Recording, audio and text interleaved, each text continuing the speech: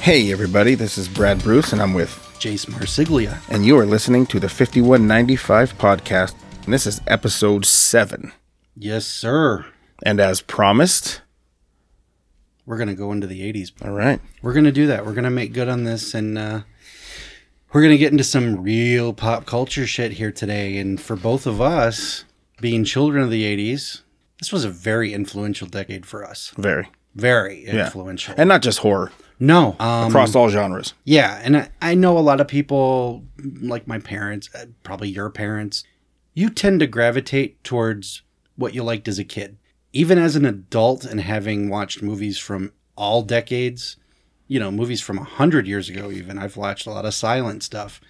The 80s is still just better, I think. And I think the 80s gets a lot of shade. I think the 80s is, granted, there's a resurgence of 80s pop culture nostalgia products. We're losing the Goldbergs after 10 years. Netflix had Glow. There's several movies that take place in the 80s, several TV shows that take place in the 80s. There's comic books that are readapting 80s. Like, look at how big Masters of the Universe has gotten again. Even the toys. Yeah. The 80s just left an indelible mark on pop culture. And as much as a lot of people like to thumb their nose at it because it was a decade of excess, I think it's looked at as a garish, over dramatic, over colored, over everything decade, because it was. This was the Reagan decade. This was greed is good. This is live to the fullest, spend that money. There's a lot of reasons why people resent the 80s. And there's a lot of reasons why people think the 80s were kind of just an annoying decade where everyone just went fucking bonkers and colorful and weird. And I personally, I could see all those points, but I can also see how all of those negatives influenced a lot of fucking positives, man. And there's no question why the 80s left such a mark, because we're revisiting it 40 years later. There's obviously an interest. A whole new generation is just like, I could tell you, honestly, my daughter, Madeline, she's 15. Her favorite decade is the 80s. Because she's just like, I love the music. Some of my favorite movies are 80s movies. She goes, I would get up early before school and watch like Golden Girls and stuff like that. And I've even gotten her into stuff like Cheers, Night Court. Alf is one of her favorite shows. These were all things from the 80s. She'll watch stuff from today. I've really cultured my kids. I show them everything, every decade. And yeah, there's times where Maddie, she's grown out of it, but like Jacob, my youngest, if it's black and white, it's not fun. If it's black and white, it's not shiny enough an object for him to gravitate to. But Maddie was like that too. I was like that. They'll get over it. Yeah. But like Maddie, my daughter, she's all about like, she loves the idea of Trapper Keepers and, she's just like, I can't believe all the movies you got to see at the theater as a kid. And she's cultured enough. I know I'm bragging right now, but my parenting skills, but she's cultured enough to have paid attention to the movies to go, this was PG. Yeah. And those of you out there who grew up in the 80s know what I mean by that. PG cast a wide net in the 80s. She'll watch a movie that's got tits, cocaine, gore, and be like, PG today means like kid stuff, Dad. That's a safe zone movie where anyone can go. Parental guidance suggested. But there's stuff in 80s movies that you and I grew up watching that wouldn't even fly for a PG-13. No way. It would be, I can think of several movies that would be a hard R today. Yeah. But we're passed as PG. Yeah. And we're going to get into some of those. But this episode, we're just kind of going to wax nostalgic about that decade and why it was so important to us. Obviously, older episodes we've done, back when we were kind of letting you guys know who we were. Obviously, Brad and I talked about movies like Creepshow, E.T., We really went into the movies that really, Raiders of the Lost Ark, those are the ones that got us into movies. Brad, after E.T. blew your mind in 82, where did you go? Did E.T. make you run to the video store and start looking for other movies that were like E.T.? Did you go like on a sci-fi bender for a while? No, you know what? Because even at that age, I didn't know that it was sci-fi. And it's kind of not. I mean, I think we appreciate that movie as just a kid's movie, a kid's adventure. Yeah. But it's a sci-fi movie, in my opinion. Yeah, no, it is. It is a sci-fi movie, for sure. You know what's funny is, like, after that, it was a lot of comedy. I remember being a huge fan of Three Amigos. Oh, yeah. Yep. And just the impact that had, because it was, like, my humor. Yeah. And I was like, you know, I got it, and I loved it. It's incredibly stupid. And it's fantastic. It exists in its elegance because of how stupid it is. Yeah, exactly. You know, and obviously it was the 80s. Yeah. You know, so it was like, it was just new.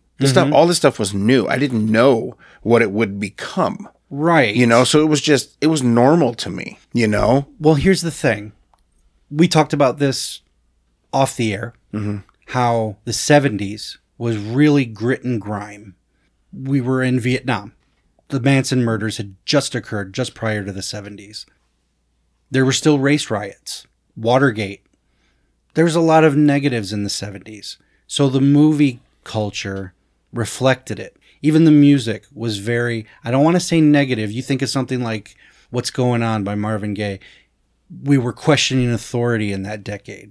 It was just kind of somber. 80s, it almost felt like a victory party. Okay, we got over the hard. Let's have fun. And I feel like the 80s wasn't so much an agenda decade as it was, what's the word I'm looking for here? I do this every episode. A high concept decade. Because you and I have talked and thought about the ideas that were thrown at the wall in the 80s that were approved, greenlit, would be laughed out of a studio today. There's no way. Like, it's ridiculous. Not that it's a bad movie, but if someone had it never happened, if someone had have pitched Killer Clowns from Outer Space, oh my God, today, no way, it wouldn't happen. No, it would not happen. We wouldn't know who the Kyoto brothers even are. Exactly. But even though it has been made, and now it's paved the way for several other films. Oh yeah, you know, which it's crazy, and I think it's like the 80s were also like, it's okay to just enjoy movies again. Yes. You know, it's okay because to just have fun. Because we kind of kicked your ass in the 70s. Definitely. You know what I mean? And I wasn't old enough to really like deal with that or understand that. Sure. Even though they were still creeping around when I was starting to watch movies. My new release wall was Evil Dead, Poltergeist, you know, Day of the Dead. Right. You know. And that's what I was going to say was, even for someone like me, who my youngest years were in the 80s, and I may not have been fully cognizant of everything that was going on around me. I wasn't. Yeah. All that was left is what you had, because you might have been too young to enjoy the new stuff from the 90s, but the stuff from the 80s was readily available. 80s music wasn't considered oldies yet. Right. They were still hits as we passed into the 90s. So a lot of the ideals from the 80s may have fizzled out as the 90s came in, but it was kind of all we had in the fridge. So for kids like us, you go to the video store and you wanted to watch a movie, the 80s stuff was still kind of fresh, and you were able to go, I wanted to see that. Or, you know, you pick up a videotape and you look at the back and you're like, oh, this came out in the 80s. This looks pretty good. You know, and and those the boxes art, were so my God, good. They can't touch it today. No. The only thing today that even matches are boutique studios that contract an artist to create new artwork for like a slipcover. You know what I mean? And if you think about it, those people that are running it and doing it, they're our age. And they're recapturing the past. It's a nostalgia button. Yeah. Because, let's face it, once the 90s hit, nothing against like Scream or Dimension or any of that. Posters and cover art started turning into that like 5-card draw of faces, and that was it. Silhouette of a killer. Yeah, the silhouette of a killer. Yeah. You know, here's your 5 main characters, folded out like, like a poker hand. To me, like The Faculty and Phantoms and all that.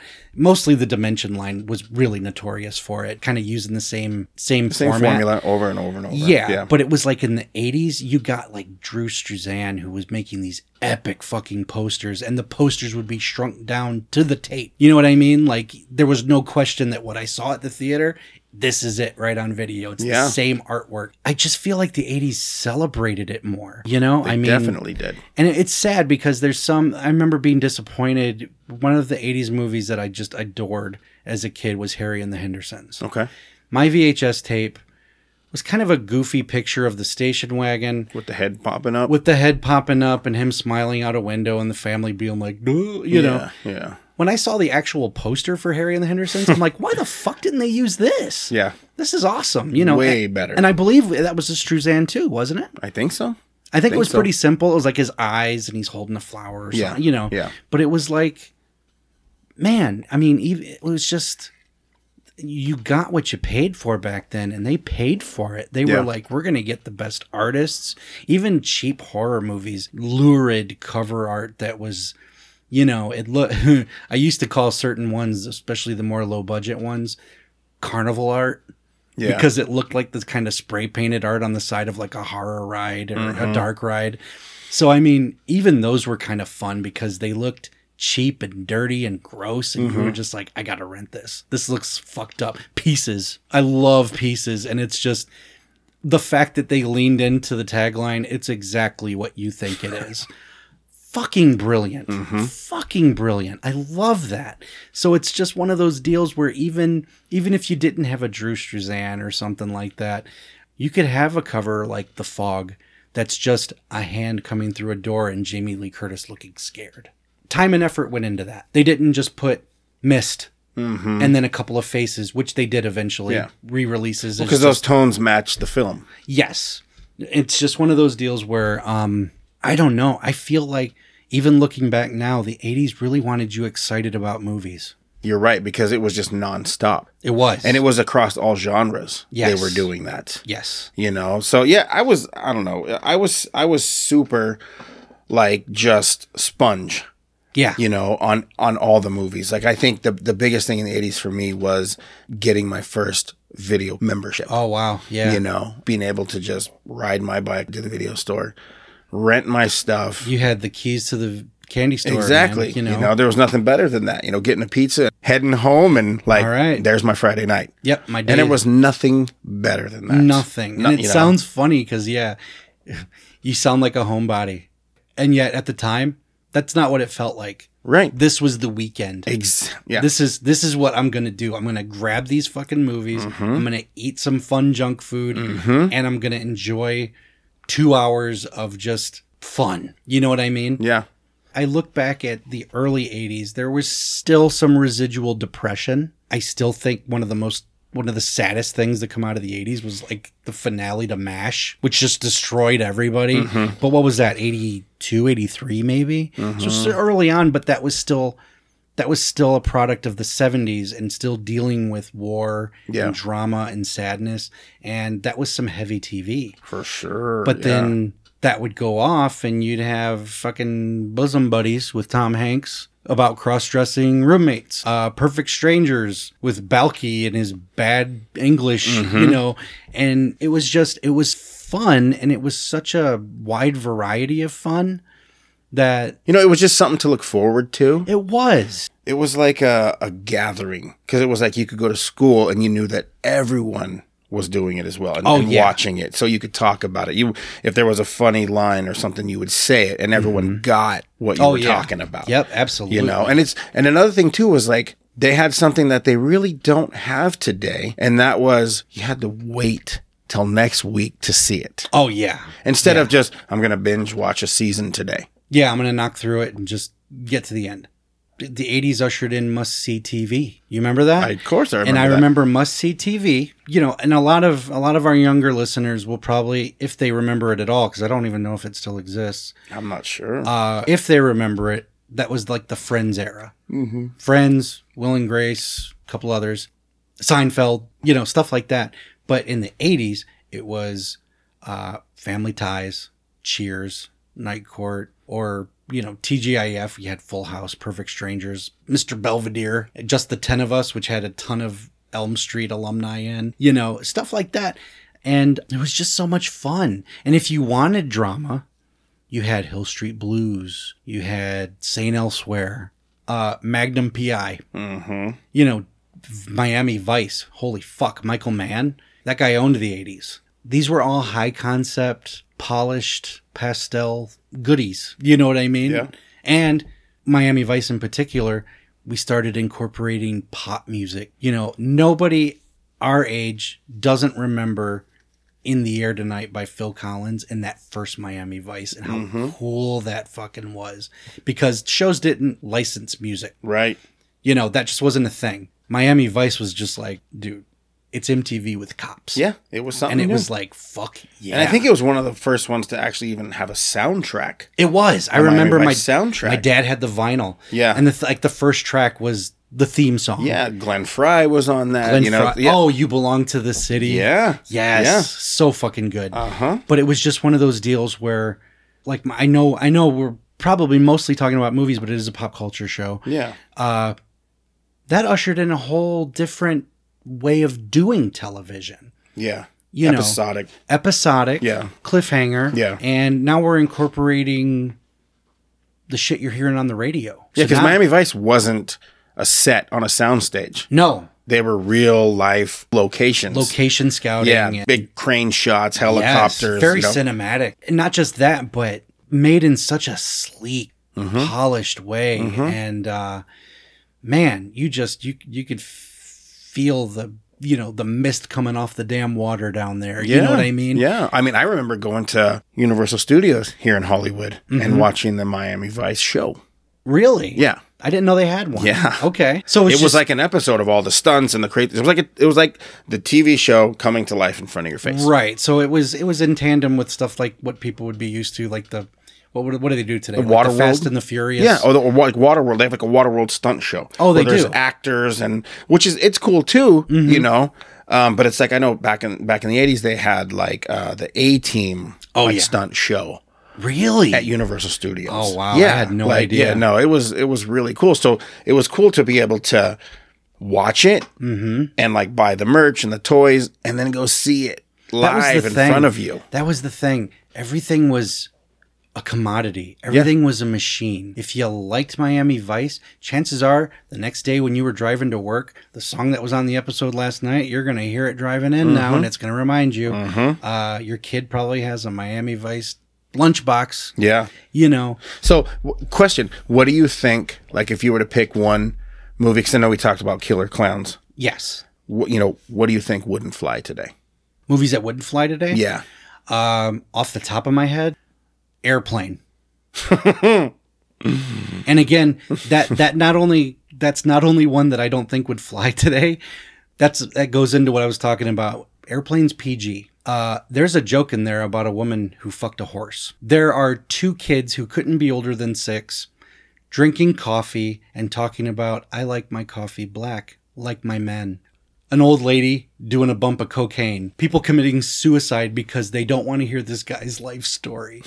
It's hilarious. If you released it today, and I'm not talking about a flashback weekend, hey, Airplane's back for the first time in 40 years. No, I mean, if Airplane didn't exist and the exact movie came out next week, it would be on national news for how offensive it is. Yeah. All the things that people... I mean, come on. There were 2 guys in there who only spoke Jive. You couldn't do that today. And the woman who knew Jive was Cleaver's mom. Yeah. Stewardess, I speak Jive. It's so... Wouldn't fly today. No. I mean, like today, and I mean, we're not easily offended guys. We laugh at it. But this is a very easily triggered society. Airplane would be boycotted out of the fucking theater. Yeah. Like the next day. You know Definitely. what I mean? And it's just, to me, we grew up watching this and it was so funny. The people involved in it weren't offended. Right. There's a couple of black guys doing this and they were just like, oh, that's funny, dude. Yeah. They had to have found it funny enough to come back and do it again in part 2. Yeah. But it was one of those deals where Airplane, My daughter asked to see it when she was younger, and I'm like, I don't know yet. Right. I really don't know if I should show you this one just yet. Yeah. And what's crazy is how in their minds, that was okay for 13-year-olds. Yes. To see it. Which is, I'm not knocking it. I think it's fucking great. No, I was glad they did. Yeah, me too. You know? But it's like, they wouldn't do that today. No. And that's sad because I think new audiences are really missing out. They are. You know, with their decade that they're in. I think we were allowed to be a little hardened. I think we were allowed to laugh at ourselves a little more. Yeah. Which is sorely needed today. Definitely. People really need a sense of humor today. But yeah, Airplane, I think, would be canceled, if to use a millennium term. The Goonies were basically getting a bunch of kids playing Indiana Jones and a deformed man who was the joke. The joke is that he was dropped on his head more than once by his mother. Yeah. Not funny today. Yeah, who were actively they wanted to kill these kids. Yes, they were going to murder the children. Kill the kids. One of the kids is locked in an icebox with a corpse, with a bullet in the head. There's like a 5-minute sequence where they're trying to super glue a dick back onto a statue that broke. Wouldn't fly. No, it wouldn't. Would not. Yeah, that's just, but again, these are high concept movies where they just thought, you know what? I laugh at this idea. I think everyone else will. And they did. They did. Granted, it wasn't always rainbows and sunshine. Movies like Silent Night, Deadly Night drew the ire of parents all over the place. This is the decade of the satanic panic, where even my grandma was like, you don't let your kid, talking to my parents, you don't let your kids play that He-Man Skeletor stuff, do you? Because I saw on 2020 last night that Skeletor is a gateway entertainment toy to Satanism. And it's like, you look back now and you're like, what the fuck? It's like Conan the Barbarian for kids. He's not killing anyone. Every episode ended with a moral. You know, He-Man says, don't do drugs, kids. Yeah. It's just so funny to look back and see that even though we weren't so offended back then, there were other things people were worried about that seemed so trivial. They're so stupid. Dungeons and Dragons banned because of satanic overtones. Well, I mean, Silent Night was banned. Silent Night, Deadly Night. And that was a successful ban. That was the one that was boycotted right the fuck out of the theater. Yeah. Like, I was taken to see it. You saw it at the theater? Yeah, by my dad. Yeah. Yeah, I was taken to see the movie. And were there people outside? There were people leaving. Oh, really? Are you talking about getting up and just walking out? Yes. Okay. Then, like, I wanted to go see it again. It wasn't there. It was gone. It was gone. It was gone. Yeah. And it's funny because now, 40 years after the fact, it's a cult hit. Everyone loves it. You know, it's gotten a new life. And here's the thing. By like comparing to other movies that came out, how do you think it holds up as far as the impact of like why it was banned? That's a good question. Because to go to your first point, I can watch Silent Night, Deadly Night now as a parent, and I'm like, you really did all this in front of a little kid? Yeah. The movie starts with severe child abuse. Yeah. An incredibly little kid watched, I know not for real, but watched his mom get sexually assaulted and his dad shot before going to a orphanage where the nuns are tying you to the bed to keep you from... I mean, watching it now as an adult, I'm kind of like, oh, you guys didn't give a fuck. And even by the end of the movie, Santa gets shot in front of a bunch of orphans. It was Bob the janitor. He's deaf. And I'm like, oh, it couldn't be more offensive. It couldn't be more offensive. But to me, I laugh at it. To me, it's comedic. It's more absurd. It's absurd, yes. Than anything. It's absolutely absurd. And back then, though, I understand. I do. Because that movie's kind of hardcore. Very hardcore. You know what I mean? Yeah. And like, I watch it now with new eyes. Granted, when I first saw it, I was late to the party on that one. Okay. I'd never even heard of it. That was 84. That was 84. I didn't hear about that one until I was like in high school in the late 90s. And it was only because I had gotten a book, and I've mentioned before the Leonard Maltin book and all that, but I was well into horror by this point. And I had gotten a trivia book that was like little capsule reviews of certain movies, but it was also like literally trivia. Like it would give you questions to ask your friends, you know, things to look for in the movie. The title's escaping me. I'll come up with it later, but it went through all 5 Silent Night, Deadly Night movies. And out of this book, I'd seen almost everything. I want to say the most recent Nightmare on Elm Street movie was Dream Child, just to give you an idea. Okay. Maybe Jason Goes to Hell might have been in it, but you know, it didn't go very far. But by that point, 5 Silent Night, Deadly Night movies had been released, and I'd never heard of them. I'd seen all these other ones, you know. I think the only other movie that was in there, and it's a 70s movie, so it's not really relevant, but the only other one that I had to hunt down was I Spit on Your Grave. Okay. You know, because it was in a chapter about just like standalone Psycho movies. But Silent Night, Deadly Night, I remember reading it, and even the author who gave the little capsule review, he'd mentioned that it had been boycotted, and it opened, I think, the same weekend as Nightmare on Elm Street. But because it was boycotted, Nightmare on Elm Street was able to flourish. The numbers Silent Night, Deadly Night brought in that weekend, we probably wouldn't be talking about Nightmare on Elm Street. They said that it outperformed Nightmare on Elm Street. Really? The fact that it was pulled from the theaters, horror fans were like, well, I guess I'll just go see the other horror movie. And it blew up. So in a multiverse, Silent Night, Deadly Night buried A Nightmare on Elm Street. Wow. Funny, right? Had no idea. Silent Night, Deadly Night. I go rent it. Okay. I learned about it in high school, wanted to see it, just never got around to it. My first year married to my wife. We're living together in an apartment. I was laid off. Okay. Out of work. I'm a newlywed. We have a new place. It's Christmas time. And I'm out of a job. So I'm like, I've kind of got a fuck the world attitude right now. Okay. Okay? Especially during Christmas time where happiness is just shoved in your fucking face. I drove my wife to work. She worked on midnights. And because I didn't have anything to do at night, I spent most of my day job hunting. But once everyone closes, all I had were my thoughts. Right. So I drove Amanda to work. And then I cruised to the video store because I'm like, I can't sleep. I'm too stressed. So I'm just going to grab a stack of tapes. And what I used to do was just stay up all night and then go pick her up in the morning and go to bed with her. Okay. You know what I mean? Yeah. Especially on the weekends. Normalcy. Yeah. So I'm in a fuck Christmas kind of mood. And I'm walking around and I see Bob Clark's Black Christmas. I'm like, fuck yeah, Black Christmas, whatever this is. Hadn't seen that either. Yikes. Hadn't seen it. And right down the aisle from it, Silent Night, Deadly Night.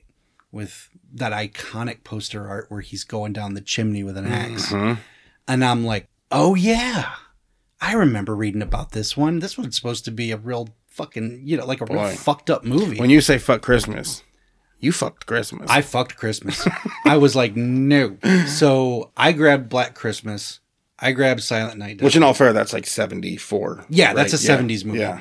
But Silent Night, Deadly Night was part of my campaign against happiness now. Because I'm just in a mood. Well, great choice for that. Yeah. Here's what's funny.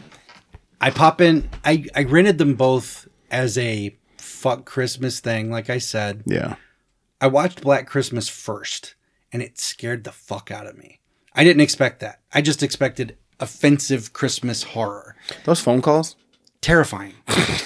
Fucking terrifying. Yes. And I'm like, Jesus Christ, I didn't expect to be scared tonight, but it creeped me out. I turned it off. Did you really? I did. Oh my God. And the thing is, the first couple phone calls really aren't that bad. No. It's when you start hearing animal noises and babies crying. Yeah. And it doesn't really sound bothered human. me. It really bothered me. It's super creepy. Yeah. But I digress. I got to the end of that one. It was like, Jesus. I was a little shook. Not what I expected. I go to Silent Night, Deadly Night, and I'm thinking, well, what is this going to do to me? Because now I'm thinking this is probably scary too. And I got exactly what I wanted. It is like the most gleefully offensive holiday horror film I've ever seen. Yeah. To this day. Nothing tops it. No. Granted, Black Christmas, arguably a better film. It's a masterpiece. But if you really want a dick Christmas, Silent Night, Deadly Night is just perfect. And it's just today. That's a shirt. And yeah, if you really want a dick Christmas. But basically, that was one of the 80s movies where I was like, I remember looking at the case and going, 84? Yeah. I'm like, who the fuck thought this would be? I just remember watching it for the first time and going, no wonder people boycotted it. This is fucked up. Yeah. And it was funny though, but I laughed, but it was just one of those deals where I'm like, no way this would work today. There's no way. By that point, I think it was only 20 years old. Yeah. Okay. Okay. Yeah. Now we're reaching 40, So today they've remade it once. Yeah. And that was just kind of your standard slasher movie. It really did go for the throat the way that one did. But if you were to do that movie today, same script, no fucking way. It would be just as notorious as it was then. Mm-hmm. And I fully believe that. I do too. So that's one that I think hasn't lost any impact. Yeah, you're right. It might be cheesier than it was when it came out just because of its age and everything. And it is, to be fair, it's made tongue-in-cheek. I mean, they're being offensive on purpose, and it is offensive, but they're kind of going like, we're fucking with you guys. You know what I mean? It's mean-spirited, but it's mean-spirited. Yeah. I think that was part of the magic of the 80s movies, though, because a lot of them did that. They did. Yeah. There was a lot of things where they were just kind of like, I'm not sure that this is going to be popular, but I'm going to put it out anyway. Right. And they did. But I think the most notorious thing about the 80s was what passed for children's fare. Silent Night, Deadly Night was not made for... That was an adult movie. It was meant to offend adults. Kids were not supposed to go see that. No. Now, something like... Do you remember Baby? Secret of the Lost Legend? Oh, yeah. About the brontosaurus? Yeah. In, was it South Africa or something? Mm-hmm. This is a Walt Disney film. This is Walt Disney. Obviously prior to Jurassic Park. I got to admit, the effects for its time are pretty fucking dope. Those dinosaurs were pretty convincing. Even now, I rewatched it maybe a year ago. Okay. And was kind of like, huh. It was just like, this looks like a tram ride type of thing. But it was like, okay, if you take Jurassic Park out of the equation when shit really hit the fan and dinosaurs were really scary, this works. This is pretty good. Yeah. But this movie also had Sean Young and William Catt fucking in the jungle in a kid's movie, partial nudity, and it's cute because the little brontosaurus keeps interrupting their fucking, and it's like a little puppy that wants in the bedroom, he's like, what are you guys doing? And I'm sitting here like, kids went to see this. Is this what mommy and daddy are doing when I'm supposed to be taking a nap? But it was just like, you have to remind yourself, you're like, this movie started as a Walt Disney picture. And to be honest, I haven't looked for it. I wonder if it's on Disney Plus. And if it is, I wonder if they censored it. Oh, that's a good question. Because you know about Splash, right? No. You don't know about Splash? Okay, so another good segue, Splash, 1984. Arguably, would you say a family movie? Yeah. Right? Okay.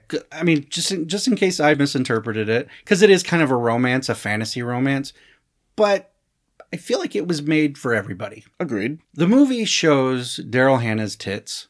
It shows her ass. She gets out of the water. She's fucking naked, which leads to probably one of my favorite exclamations in a movie of all time. She's walking up to a tour in front of the Statue of Liberty, and the tour guide, without missing a beat, says, "Liberty and justice for naked women everywhere." And then he sees her and goes, "Bocce balls!" Which, for about a month, I had as a ringtone. I recorded it and had it as a ringtone. You would send me a text or something, and it would be like, "Bocce balls!" Which was just hysterical until it was annoying. But Daryl Hannah, if you watch the uncut version, the VHS, the DVD, whatever, you see full nudity. Mm-hmm. Obviously not the front, but boobs, butt.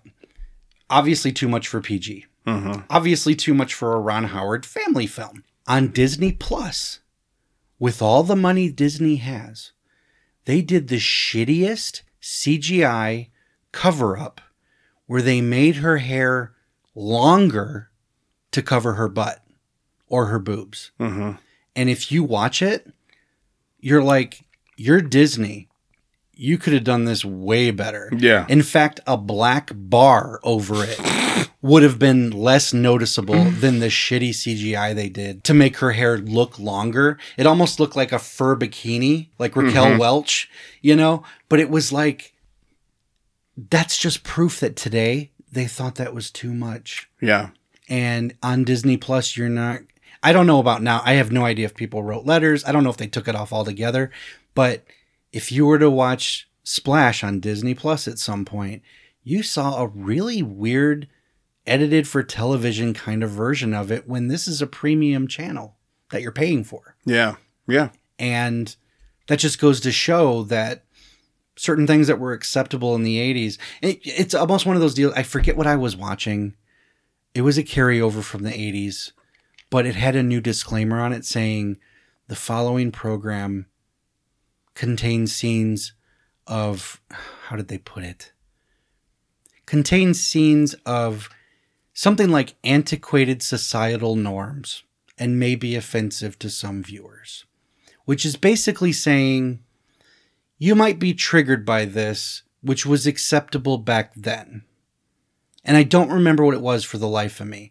I've seen it 2 or 3 times. I think one of them was, I don't know where it's streaming, but I want to say I showed one of my kids Ren and Stimpy, which was Nickelodeon, early 90s. And yeah, it was gross and it was kind of twisted. But I want to say the disclaimer was in front of Ren and Stimpy that said something about outdated societal norms. Wow. Which a kid watching a cartoon isn't going to understand. Not even the disclaimer. What do you mean outdated societal norms? In a weird way, they're basically saying, we accepted this at the time, but today you might be triggered. And it's Ren and Stimpy. Granted, I'm not talking about the reboot in the early 2000s, which was way fucked up. But the one that we grew up with in the 90s might have been the last gasp of, this is acceptable for kids. And yeah, I laughed my ass off. It was just, you know, fart jokes and shit and boogers and all that. That's the thing. The 80s was about pushing a weird boundary and nobody really lifting a finger. Yeah. Nobody really cared. One of the most successful movies of the 80s is Back to the Future. A movie that when you boil it down is about a mom trying to fuck her future son. You're right? Yeah. And even if she wasn't, and time went the way it was supposed to, she met his father because he was spying on her from a tree, trying to see tits. Yeah. Back to the Future, absolute undisputed classic. Nobody would tell you otherwise. Right. But it's kind of fucking twisted. Yeah. You know, I think another one that wouldn't fly, going with, I guess, a Christmas theme, is Gremlins. Sure. Just how violent. In fact, I'm sure you know this. A lot of our listeners might not. Gremlins and Indiana Jones and the Temple of Doom both came out in 1984. Both, one directed by Spielberg, one produced by Spielberg. Mm-hmm. The ire that came from angry parents about both of those films directly led to the PG-13 rating. Really? You didn't know that? I did not know that. The PG-13 rating was born in 1984 because family-friendly Spielberg was getting angry letters from parents who did not like how scary Gremlins was when it was marketed as a fun family monster movie. Did not like seeing an Indiana Jones movie where satanic rituals are happening in a temple and hearts are being ripped out. Those 2 movies that year got so many complaints that PG-13... They called it scary? Yeah, Gremlins was considered too graphic. Graphic I could see. It was just for PG. They were like, this is supposed to be a kid's movie. And it was more of a gross out for me. It kind of was, but it was a gross out. I think it was. I never saw it as scary. If I remember correctly, I listened to the commentary with Joe Dante. Okay. I want to say the part that the studio really didn't like. The blender? The blender. They didn't like that. Or the microwave. Doesn't he blow up in a microwave or something? There's that too. But there is one in a blender that the mom hit. Yes. But also, they have no idea what that movie was supposed to be. Like, the original script for Gremlins was a hard R. Okay. I think I knew that. Yeah. Like Billy's dog, that adorable fucking golden retriever. Yeah. I want to say in the script at one point, I think in the movie he's still strung up by lights hanging off the porch. Yes. he's dead, hung by the gremlins in the original script.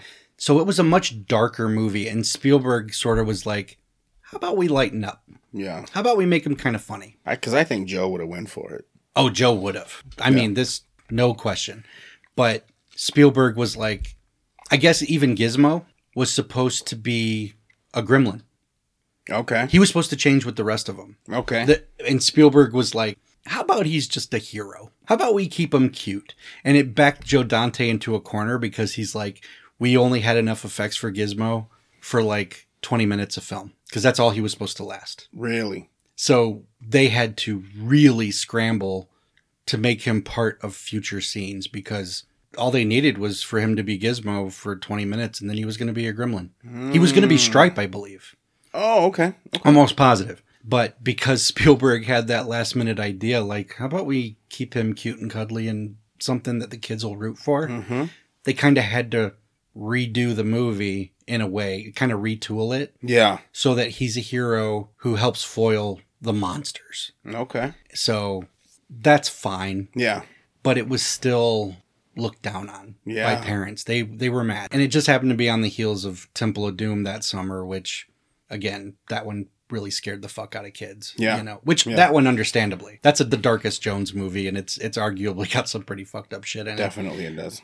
But that's where PG-13 came from, was because of the, again, excess of the 80s, things that we thought were acceptable for audiences and kind of weren't. You know what I mean? Yeah. Well, I got one that was an R. It was an R? It was an R. Okay. But even though it was an R, I don't think it, the way it was made then, I don't think it would be that way today. You think today they'd re-rate it? Yes. Okay. Because I think it would be so watered down. And I think even the reason why this is happening would be changed. But that's Stand By Me. Oh, yeah. I don't think it would be these kids on this adventure who all have these fucked up backgrounds. Really fucked up. That are like, you know, on a hunt for a dead kid. Mm-hmm. You know, all the while being stalked and abused by brothers and friends. And bullies. Yeah. You know, and it's or even fucked up junkyard guys who, you know, I mean, there's... Because think about it, I mean, they got a gun. Yeah. You know? Oh, yeah. Kids with guns. Yeah. I mean, there's no way. It would be like, oh, no, sorry. No. It wouldn't happen. Nope. It just wouldn't happen. Of course, like, when I saw it, I was like, I wish I could do all that. I wish I could go with my friends and like just hike off and be gone for days. Go camp and nobody really give a shit where we are. Yeah. I got a story about Stand By Me. Okay. My mom rented that one from Myers.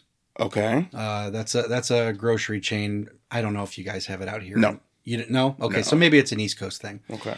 Myers is just a grocery store. Okay? It's a grocery and home supply thing.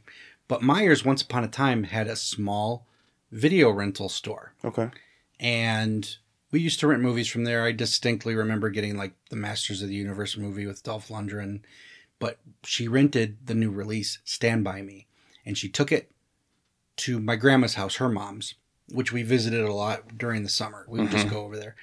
And she rented it for them, assuming I wouldn't be interested. And I probably wasn't. Mm-hmm. So I'm goofing around and I'm playing.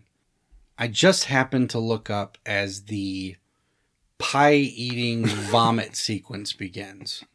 And I am so repulsed that I almost throw up. Okay. Mind you, I might have been 4 or 5. It came out in what? 86. 86? So I was 4 when it came out. If we're being conservative, I'd have been 5 or 6 when she rented it, depending on when it hit VHS. Yeah.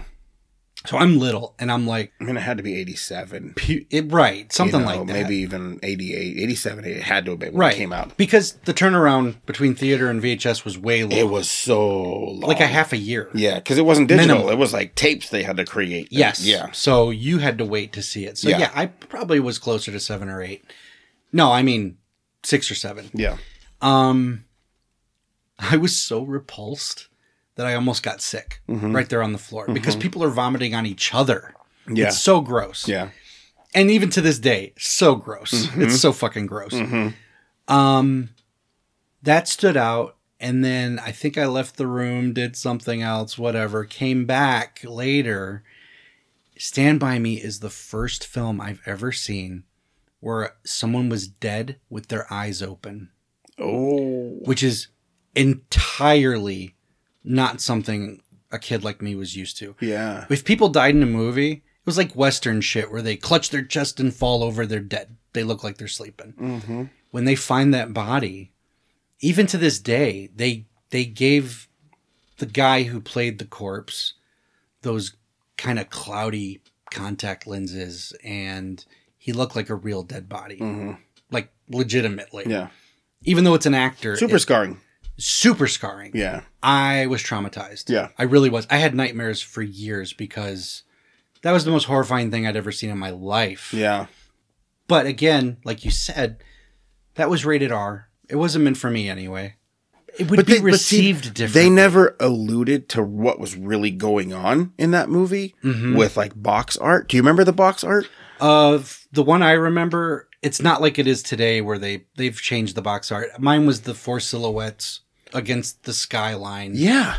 Yeah. Yeah. And it's like the tagline. Mm-hmm.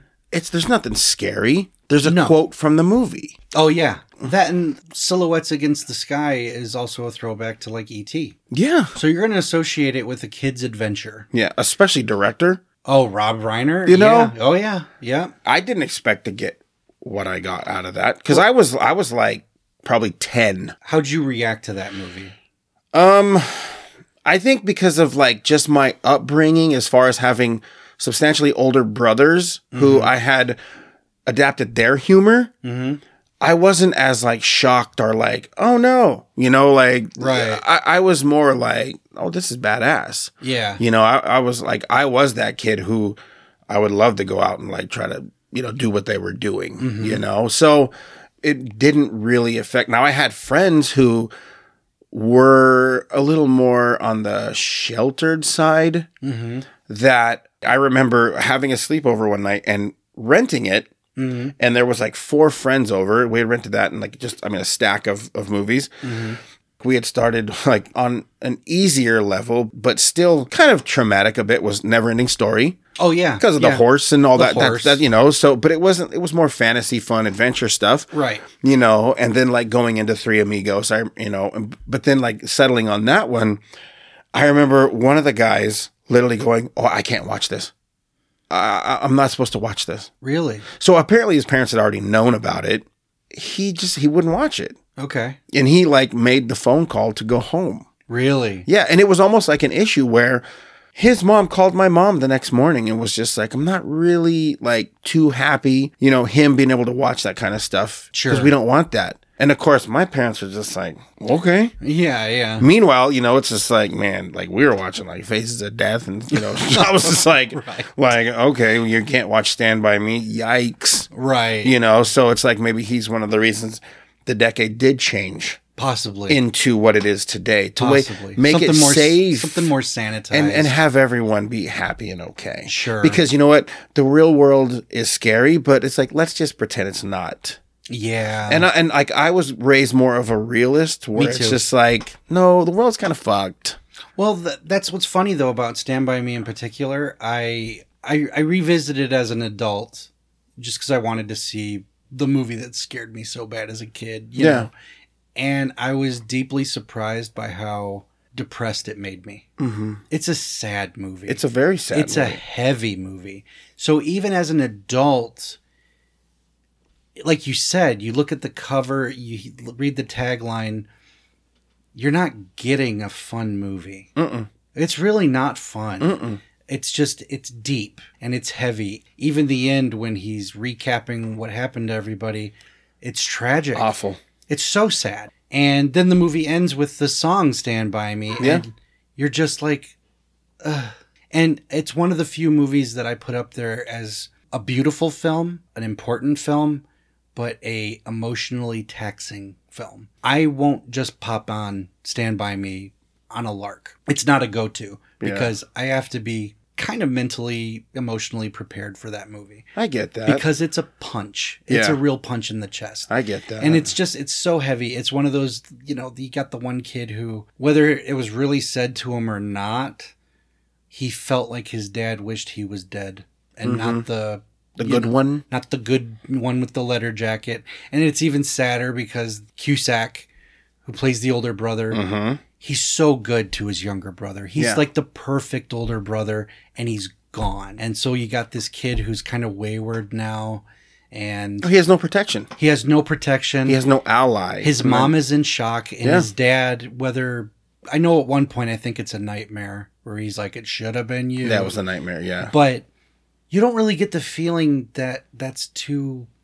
It wasn't a stretch. It wasn't a stretch. He's dealing with it. Right. Yeah. So even when things are good, they're not great. Yeah. And until they're all together. True. Because those moments like in the treehouse. The treehouse scene. Yeah. The junkyard scene. The junkyard scene, yeah. Even in the forest. Yeah. And on top of that, well, the leeches, that's funny. Yeah. But you've even got that scene where they're trying to beat the train across the tracks. That's intense. Very. It's not an adventure intense. It's like these kids are going to fucking die.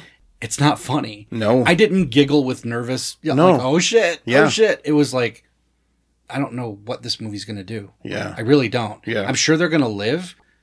I love the line. I think it's River Phoenix who says, we're going to look for a dead body. Maybe this shouldn't be a party. Maybe this shouldn't be fun. It's so real because it grounds it again. We're out here thinking, we're laughing and telling stories and, making fun of each other.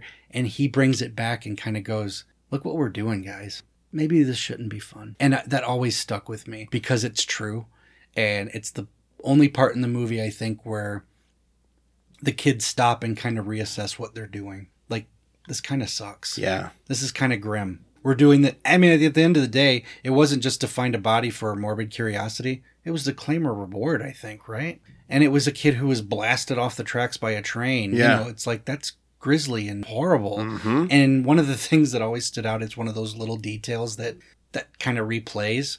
When they find the body, you see a foot with no shoe. Yeah. Yeah. Just a sock. And it's just a little detail like that. When they could have just had a guy lay on the ground and splash a little blood on him, it knocked him out of his shoe. And there's something about those details that's like, this feels real. This feels heavy. And I don't think A Stand By Me would come out today the way it was marketed. No. I think I almost feel like if it came out today, same movie, same cast, same everything, the marketing would probably be closer to something like Mystic River.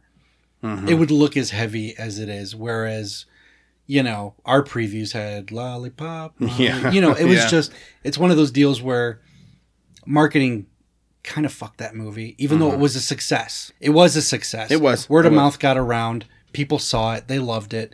But even as an adult revisiting it with years in between its release, I remember turning it off and rewinding it and just kind of sitting on the couch processing what I just saw. Because I was just like, I'm so sad right now. It's just, it doesn't feel like an adventure. And again, I make it sound like I'm shitting on it. I love the movie. No, you know what? You got something from it. I did.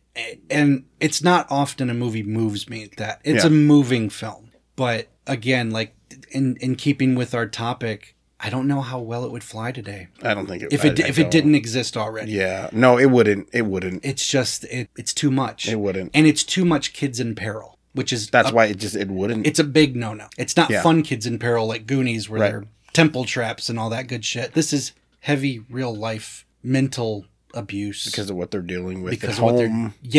Awful home lives. All of them. All of them, yeah. And just... That's one of the movies that I feel exhausted when it's over. I just feel taxed. And, but in a good way. Like, I appreciate it. But it's not one I run to. I really don't. I have to be in the mood to watch it, No, I totally get that. Well, I mean, that was a pretty... I don't know if that was a good thing or a bad thing to end it on such a heavy note. But it's relevant. It is relevant. Because that's what the 80s gave us. Yeah. For better or worse... That was a decade that said, you know what might be entertaining? A movie about 4 kids finding a dead body. Yeah. You know what I mean? Yeah. You got to think of the mindset. The 80s really had no idea what was going to be entertaining. And we got some really weird gems out of that decade. Yeah, we really did. We really and even did. Still, like I mentioned the Back to the Future thing, the weird Freudian thing going on there. it doesn't make it any less fun. Oh, yeah. I laugh at that movie. It's so rousing and fun and beautiful. It's perfect. Back to the Future. You're a big fan, right? Huge fan. Yeah. It just, to me, it's a perfect film. But you boil it down to its essentials, it's kind of fucked up. Yeah. It's not just time travel. You know what's crazy? I liked it. I did. What, Back to the Future? Yeah. It was fun. I don't even own it. You don't own Back to the Future? No. You fuck? Yeah, I don't own it. And you should have like 3 copies of the trilogy up in that loft. I know. And you know what's crazy is I'm like, Oh my God. I know. It's like, I don't. My heart. I don't get. Maybe this shouldn't be fun. I don't get the excitement of it. Really? I like it. I do. It's to me, fun. it's such a staple. It's such a staple. And I'm not shitting on it. I appreciate what it did and what Sure. it gave, but it's like, it just wasn't my cup of tea. Wow. And I think because of the cloth I came from. Sure. It just wasn't that. Like, it wasn't there for me. It didn't do it. You know what surprises me about that, though? It's produced by Spielberg. Yeah. It feels like E.T. It has a feel like E.T. It's got that Spielberg glow.